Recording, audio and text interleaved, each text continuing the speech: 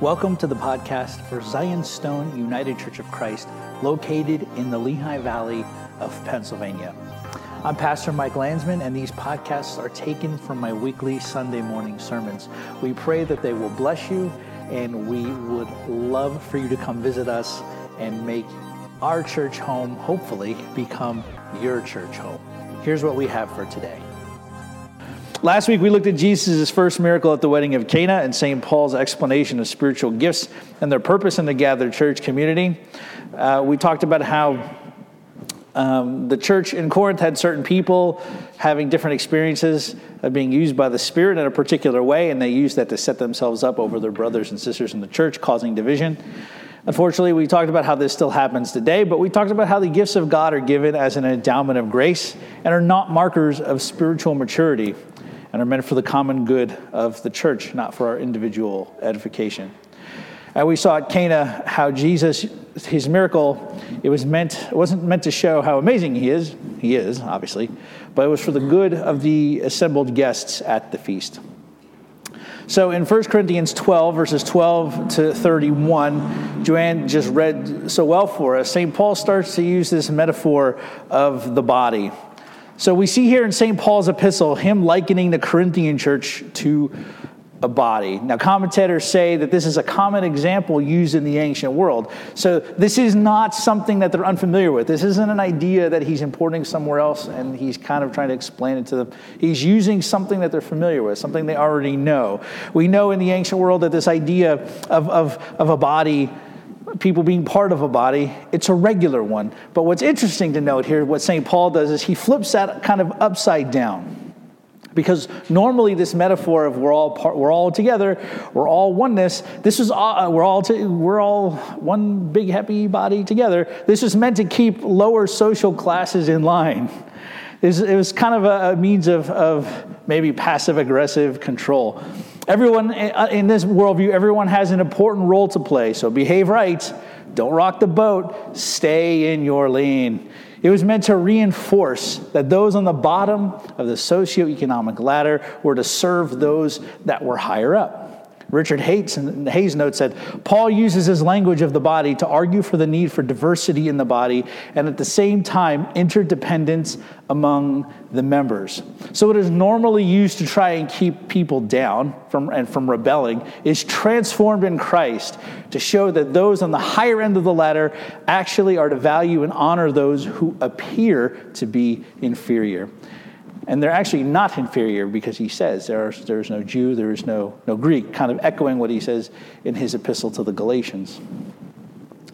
So he's doing this because, like we mentioned in the online, we did a little live stream last week about this, that his stratification, right, this division was happening. It was shaped by the exercise of the spiritual gifts. And they're also even dividing up by who their favorite teacher was or who baptized them, right? So we read way back in the beginning of 1 Corinthians, somebody says, well, I'm Paul's guy. I'm of Paul. And then somebody over here was like, oh yeah? That's great. Guess who I'm of? I'm of Peter, the Rock, you might know him. And then somebody over here was like, hey, that's great, Peter, Paul guy, and that's great, Peter guy. You know who I belong to? Who's my guy? And they're both like, who? Jesus. Right? They're dividing along those lines. It's ridiculous, right? Because they're all working together. It's like when you have a conversation with some people. Have you ever had a conversation with somebody and you're like, well, why did you do this? Oh, I don't know. I felt like it. Or they'll throw this one out instead as they're trying to justify it. Well, God told me to do it, so that's why I did it. Has anybody ever heard that before? Usually when somebody tells you, well, God told me to do that thing, and it didn't work out so well, they're usually lying. It's kind of like that. So this is causing unnecessary division, right? So Paul deals with this by grounding all of this in this idea of diversity and dependence. So he begins to ground this idea of the diversity in their midst, along with their interdependence. He starts to ground this along the lines of their common salvation. He says that you were all baptized into one body, Jew and Greek, and you were all made to drink of the same Spirit. So no matter who they were, no matter where they came from, no matter if they were part of the initial covenant community of Israel or if they were outsiders, they all experienced a common salvation, and they have all received the one and same Spirit. This means then that no one can claim superiority over the other because the playing field has been leveled. All of these people form the various members or parts of the body, with all of those parts making the whole together. And he uses a few humorous examples, like I talked about with the kids a little bit. The foot can't say, I'm not part of the body because I'm not a hand. And the eye can't say, I'm not an ear, so I'm not a part of the body. But St. Paul says, God arranged the members in the body, each one of them as he chose. So God himself arranges every single person in the right place for the right function so the body can be whole and healthy and complete, right? So wherever we are, wherever we find ourselves functioning in the body of Christ, you are there because that is where God has placed you.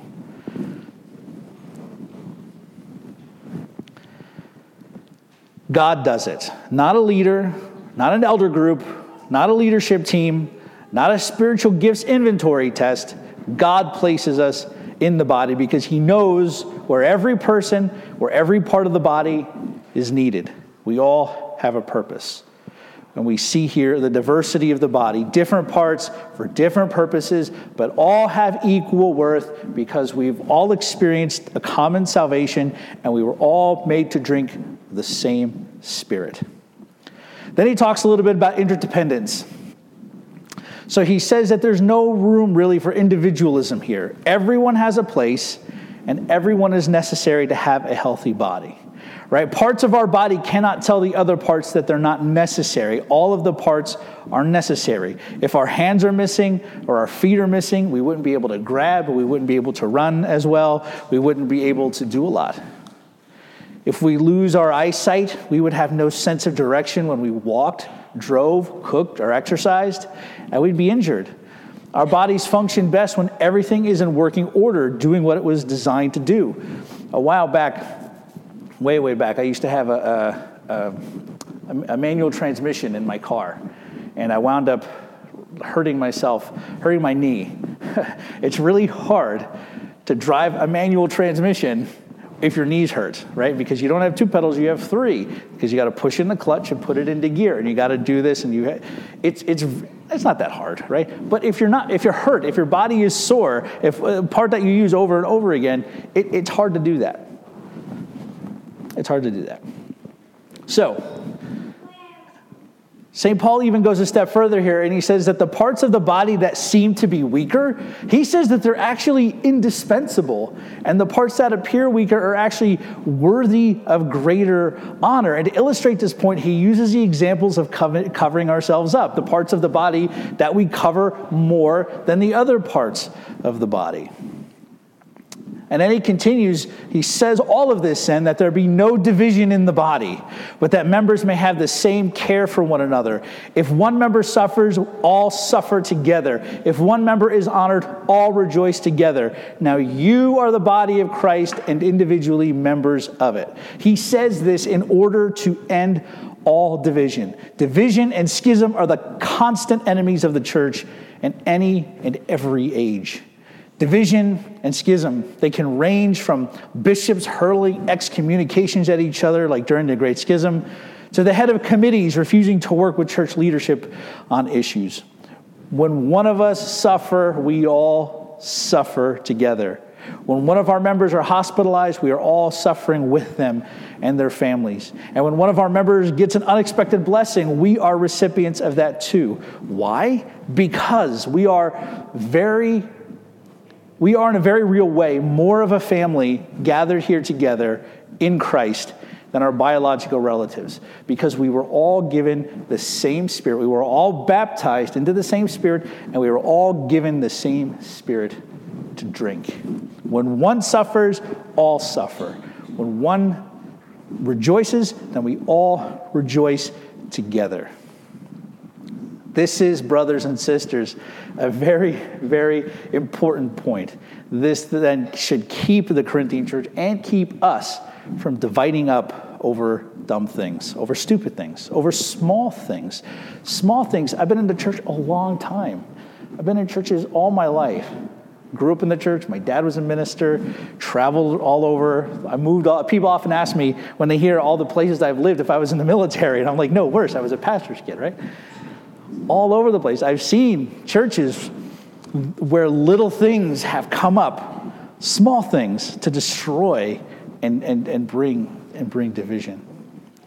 St. John Chrysostom, writing on this section of Scripture, says, "These things then let us consider, and cast out all envy, and neither grudge against them that have greater gifts, nor despise them that possess the lesser. For thus God has willed, let us not oppose ourselves." Notice that he says, let us not oppose ourselves. When we look down on somebody else, when we hold grudges against one another, we are opposing our own selves. I don't know if I should tell this story, but I'm going to anyway. I was at, I'll generalize it, right? I was at a function, maybe I'll say in the last 2 years, and I had a conversation with a person who said, they were talking about a church that they were a part of, and they said, "I'm never going to go back to that church." And I said, "Well, why won't you ever go back to that church? I know that church. It's a nice church. The pastor, he's all right. It's a great church. Why don't you go back?" And they're like, "As long as this person is there, I'll never, ever come back, ever." And they walked away. But according to St. Paul here, that type of attitude, that person isn't just hurting the church. They're also injuring and harming themselves. When you oppose the body, you are opposing yourself. Chrysostom continues, "He that devours his own hand exhibits a clear evidence of downright madness." So, this text of Scripture, brothers and sisters, is equally true for our church as it was for the church in Corinth. All of us here, we have all been baptized into the same body. We've all drunk of the waters of the same Holy Spirit. We are a united family. We cannot say to others in our midst that we do not love them. We cannot hold years-long grudges in our hearts because something didn't go our way, or somebody said something that hurt our feelings, or there was a misunderstanding. Brothers and sisters, we cannot hold on to those things. We cannot hold on to those things. We may not always like one another. We might not always agree with one another. But here's the thing. We have to love one another. We have to love one another. And sometimes when you learn to love somebody, the like comes a little bit later. I'll give you a personal example. That's what I do, right? I used to have a terrible, terrible relationship with my sister. A terrible relationship with my sister. We did not get along. We went from, my mom used to tell me this story, when she brought her home from the hospital, I was maybe 3. I looked at her and I said, "I love you, little sister." And she would remind me of this when I was a teenager, and I would say, "I'd never said that. I didn't say it. I don't know. No." My mom said, "No, you said that." I'm like, "No, I don't love her." We fought and we fought and we fought and we fought and we fought and we fought. We did not get along. We did not get along. But slowly, God worked in our hearts. We were on opposite sides of the world. And then when we came back together, we started to appreciate each other more. We started to act like we loved each other more. And something amazing happened. As that started to happen, we have a very good relationship with one another. We speak a lot more now than we did years ago, because we both had our own issues that God was leading us through. But we did not like each other, but we were family, and so we had to love one another, right? So there might be somebody sitting here, brothers and sisters, that you don't like. There might be somebody here that hurt your feelings, or somebody said a snide remark to you. I'm sorry that happened to you. That's terrible. That's terrible. But we have to love one another. We're called to love one another. And maybe, just maybe, if we do that, we can learn to like one another a little bit more. We all have our place here, right? We all have been given gifts by God to use for the good of this church. not only for his kingdom at large, right, but for the good of this church where we have all been called to. We cannot afford to look down at one another. We cannot act as if our own area of responsibility trumps everyone else's. We can't be a member of this church and remain aloof from one another and from the needs of the church. Because ultimately, it's not about our comfort or our needs, but about what is God asking us to do, the mission he has tasked us with in our own place and time. And we do this because when God looked at us, he saw us dead in our sins. He did not leave us there trapped in them. He came and lived at his house. As the girl who reminded us this morning during the children's sermon that Jesus died for us, and was raised for us. Christ bled and died, so our relationship, not only with God, right? We often go to this, that Jesus died to restore, and rose again to restore our relationship with God. Yes, that's true. But he also dies to restore our relationship with one another. That's the whole point of this analogy of the body here in 1 Corinthians, that God is taking all of these different people from all of these different families, all of these different places of origin, all these people on the different levels of the socioeconomic ladder, some middle class, to use our own language nowadays, some upper class, some lower class, and God is mashing them all together. Like, America isn't the true melting pot, brothers and sisters. The church is the true melting pot, right? This is where we all come. And when we all come to the church and to the body of Christ, we are all baptized into the same Spirit, and we are all made to drink of the same Spirit. And brothers and sisters, this is all powered by love. All powered by love. And guess what we're going to talk about next week? I'll give you one guess. Love, yes. Thank you, Greg. Thank you, Greg. I pray that your preferred team will win the Super Bowl this year. I don't know who that is. Right, that is all powered by love. And as we go through, we're going through Corinthians 12 here. We're going to go through next Sunday, I'm telling you now in advance what I'm going to speak about. We're going to go through 1 Corinthians 13, and we're going to look at what Christ-centered, Christ-shaped love looks like and how that's lived out here in among us, about how the melting pot of the church, right? All of these different people from all of these different places in society, right? How we can all come together receiving the same Spirit, how we then can learn to love one another, but then also take that love and show that to a world in need. And so, to our crucified and risen Lord and Savior, Jesus Christ, be all glory, together with his Father who is from everlasting, and as all holy, good, and life-giving Spirit. Amen. Thanks for listening to the podcast for Zion Stone United Church of Christ. We have deep roots here in our community, and we predate the founding of the United States itself.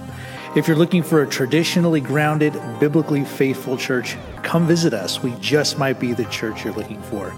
If you'd like to email me, you can reach me at malandsman@gmail.com. Please be sure to check us out online, zionstoneucc.com, and check us out on Facebook at Zion Stone UCC. Thanks again for listening, and God bless you.